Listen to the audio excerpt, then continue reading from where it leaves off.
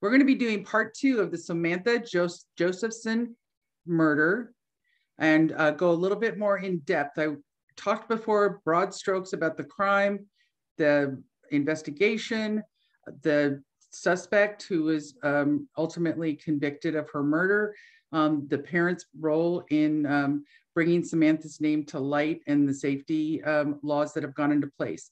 So today is part 2, but I wanted to get a little bit more in depth with and about Samantha. So you ready to go, Jenny? I'm ready. Okay. So Samantha Josephson was a college student at University of South Carolina. She's originally from New Jersey. Now, Nathaniel Rowland was originally the suspect, and her killer, he lived in South Carolina. And so the details of the case was she was out with friends one evening. She wanted to leave before the group left, and she called an Uber and or Lyft, and she chose the car she went into. And what we found out through the investigation is that on camera, Nathaniel was circling that area for quite a while, almost looking for this opportunity. And so she thought one car before Nathaniel's car came up was the Uber for her. She opens the door, they say no. He quickly makes a U-turn, sees what happens, pulls up and says yes. And in her, she gets in the car. He has baby locks, so she can't get out. Unfortunately, he takes her quite far away, and her body is found the next day. So the interesting point to me of this case, and why it's a really important thing, and something that is kind of a schism in what we think of as peripherally our safety, is Uber and Lyft have been an amazing business for the people who drive, and just for transportation in general. And the many times that I've taken an Uber or Lyft, especially from the airports when traveling, I never considered that could be dangerous. I just didn't think, because it's just so automated, and you just assume, and on the periphery, that you would assume that somebody who had everybody, I don't think they go through background checks. I think it's just they check their to make sure the car is in working order. But Jenny, before this case, had you ever considered that you wouldn't be safe in an Uber? I don't know, maybe you did. Yes, I did. Not necessarily an Uber, but before Ubers were a thing, I worked and lived downtown, and I would take cabs all the time. And there was a specific cab driver I had some really scary rides with 2 nights. The same driver took me past where my turn was, and it was really scary. So right, yeah. And it's funny, because at the times years ago, when you take a cab, I always thought they were trying to just run up the bill in terms of more mileage and stuff. But you're right, especially if you're alone. Usually I was in a car with somebody, co-worker or something, but I think, hey, wait a minute, we're supposed to be back there. Or it's easier when you're from out of town and you're not that familiar, but when you're familiar and what the turn, it's incredibly scary. Well, and the thing about running up the bill with that is, I was in like all of downtown. It was like a $5 per trip in a certain area, and I was just inside that. Right. So he couldn't charge me extra because I was in that square. Right. I think the thing, there's, of course, in all the years that the cab drivers, somebody ride share, because cabs, I have no idea how many years, but it's been a very long time. Yeah. Is that you've heard of things happening. Maybe it's a cab driver who followed somebody home, right? So he goes and attacks her because he knows where she lives now, maybe. But usually not the way, just because that crime of opportunity, in terms of all the things that had to go right for him to be able to get her. Yeah. Right. So it's like, and then kind of that whole thing of, now, again, I remember, if you used an Uber app, it will say, it's going to be, you know, a black sedan, blah, blah, blah. Mm-hmm. And then you can, if you want to, you can watch it travel towards you. It's 3 minutes away, 2 minutes away. And so that was the weird thing about that. She didn't have that. She just walked up to the car, opened the, you know, the first car and opened it up, which I thought that was odd, but maybe she's like, did somebody else order her Uber maybe? No, it says that she ordered it. It was okay. Yeah. It's just for whatever reason, because they can't even, you know, we'll never know, but whatever reason, she just walked up to the car instead of looking at it. Mm-hmm. And I think that's an alarm bell for me, just somebody who's traveled alone. Yeah. And been in places like, I need to know. And that was like my safety to say, if it's on, you know, it means the company knows that this car is connected to me. That's, and maybe, and that's not something you think out loud. That's kind of like the safety feature is that where his luck and, you know, happened is that she got in. Because that would be, it's like, if I saw the, you know, pretend it was the black sedan coming up, would I get into that car? Unless I'd been following it on my map to say it's here, kind of thing. And then there are times where, well, not times, but you can choose the car. You can say this person's this close or that close or whichever. So it gives you a little bit of a sense of safety. But if you're not using your phone and you just walk up to the car, that it was just the perfect timing and the perfect storm. Because if you know, if she's thinking, well, what do I have to hold up my, you know, it's a black sedan I'm waiting for, pretend. But all the conditions, it was dark. He had a brown car versus black, something, you know, something like that. Yeah. So that's something that is interesting. And now we know, because we've heard about this one horrific case, to double, triple check. And then we'll talk about it in a minute, how her parents said, as for her legacy, we're going to go and see if we can get a law passed, a safety law. And they did in South Carolina. New Jersey also passed a law, and the parents are trying to get a federal law passed that is called Sam's Law, which is that there has to be a decal of some sort that you can identify that it's an Uber car or a Lyft car. So something, and you would think, oh, that's so simple. Now, I do know for a friend of mine who drives for both Uber and Lyft, they have them here in California. I don't know if they even have to have a law, but the company's just requiring it.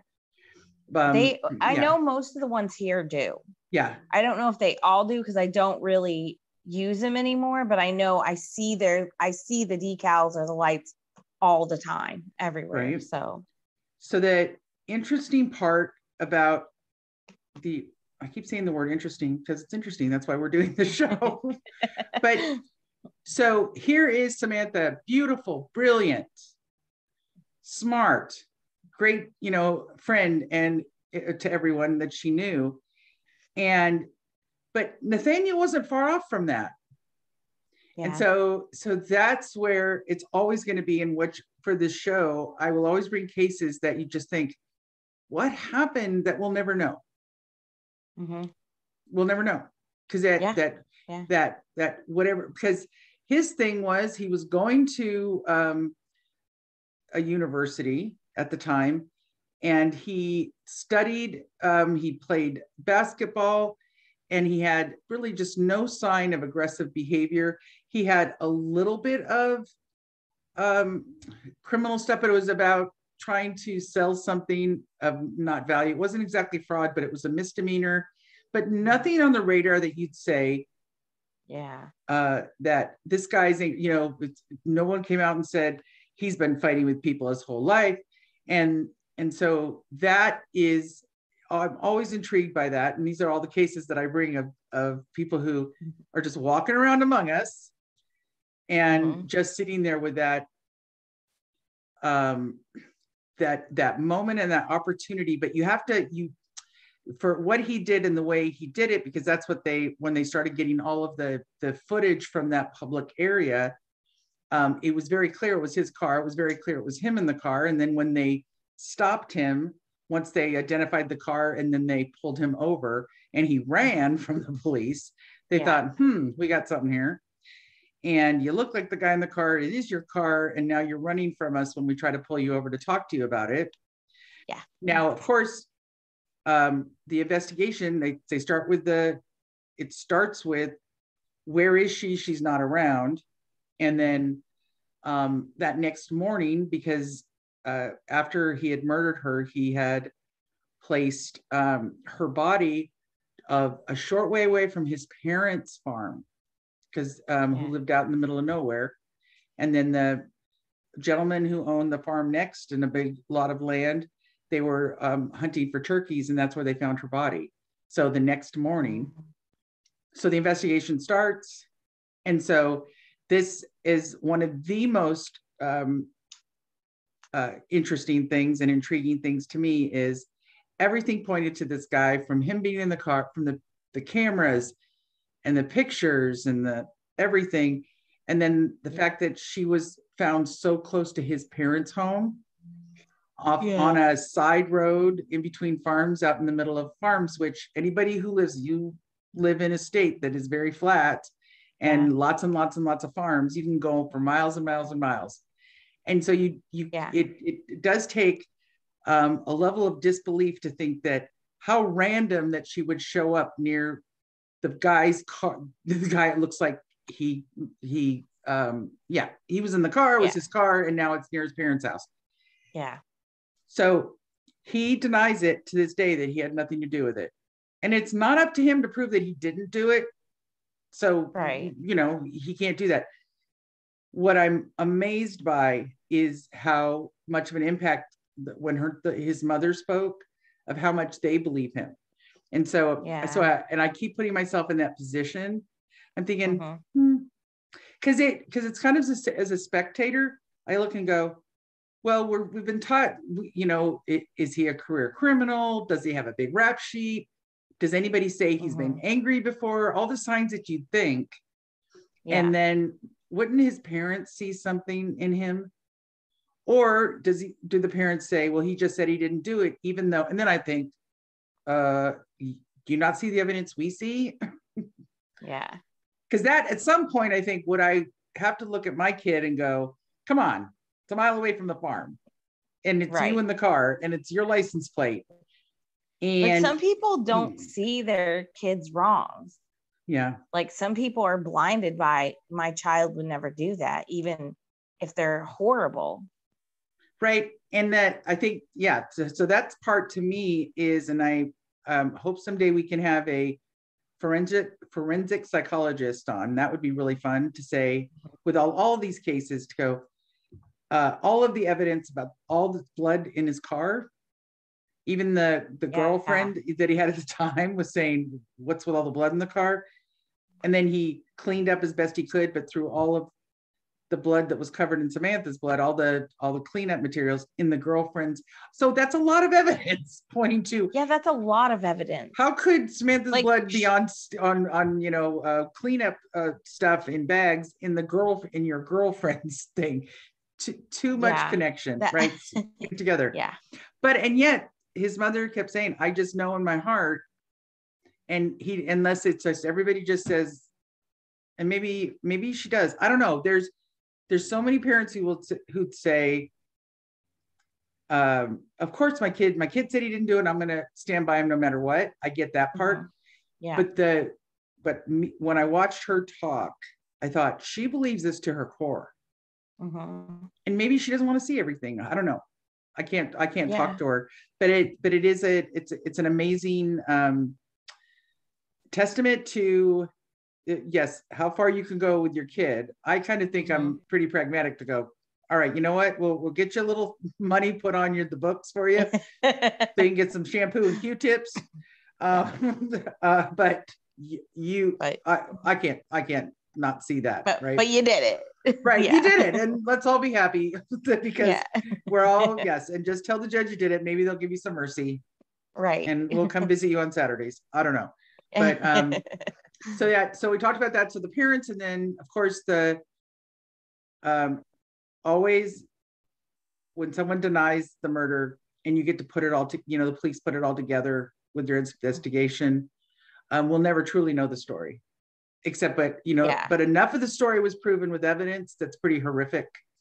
And as a parent of a child, I'm amazed at what her parents did, and kind of with their grief in terms of saying, we need to do something about it. And not only, and that's what I want to talk about real quick, but they started talking to the state legislatures, Congress people, to say there has to be a way for us to alert. And the case was horrific nationwide.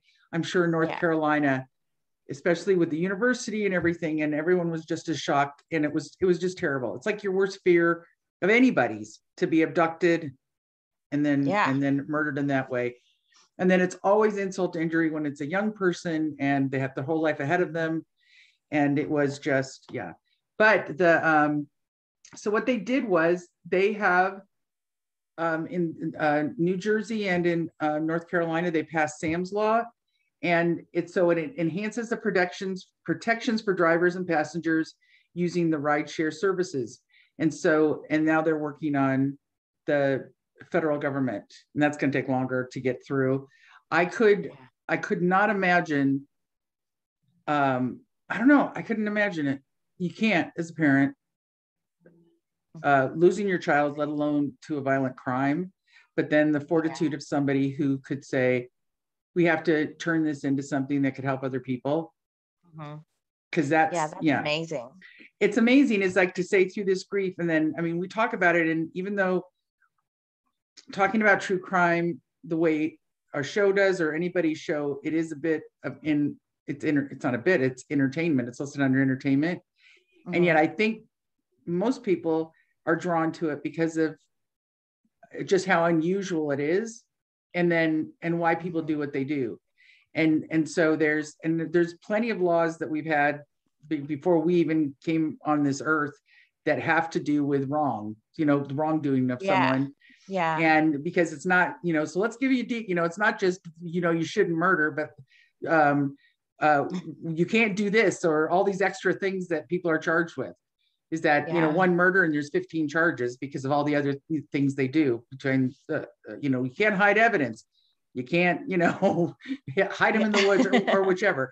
So that, but that is a big deal to be able to get to the, so I kind of look at it as that Samantha paid the ultimate price, of course, for us to be safer.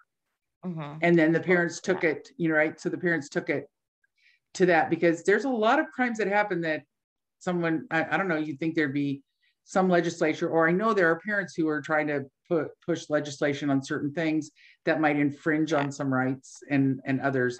But it's a tragic happening, and an amazing, something amazing came out of it, which anybody, for all of us who go and do ride sharing, so it's pretty, to have it put into law. Those are good laws that help protect us. But mainly for part 2, like I said, it was going to be short, but it was really just to honor Samantha, her life, and then her legacy, which is Sam's Law, which is amazing. And we'll try to keep bringing stories that talk about not just the victim and then kind of the intrigue behind the person who perpetrates the crime, and their families and what they're connected to, because it doesn't make sense. And that's why we keep talking about it. We're just trying to figure out how this happens. And then also when we have cases where parents are able to take their grief and create a legacy for their daughter that helps us all. So that's a lot of why I wanted to bring the story to the show, because I'm heartbroken for Nathaniel, who seemed to be having a life like the rest of us. And then something within him said, I need to do this terrible thing. Of course, heartbreaks for Samantha, who won't be on this earth anymore. And then for her parents, who are going to live through this grief for the rest of their lives. But thankful that they took that next step for all of us to be safe. So that is the story, again, honoring Samantha's life and her legacy. So thank you, Jenny, for listening once again to me. Appreciate it as always. Thank you, Rita. Good co-host. All right, you guys. So thanks for watching this show. We've got more stories to come and to share with you. So just join us on our channel. Please subscribe, like if you want. We're getting geared up. Takes a little bit longer because I'm the technical person on this team. So we're having a lot of fun and frustration and gray hair trying to get it all going. But we hope to live stream in the next couple months. So I'm looking forward to that, more so than editing our shows. But thank you for listening, and join us for our next show. Bye. Bye, Jenny. Bye.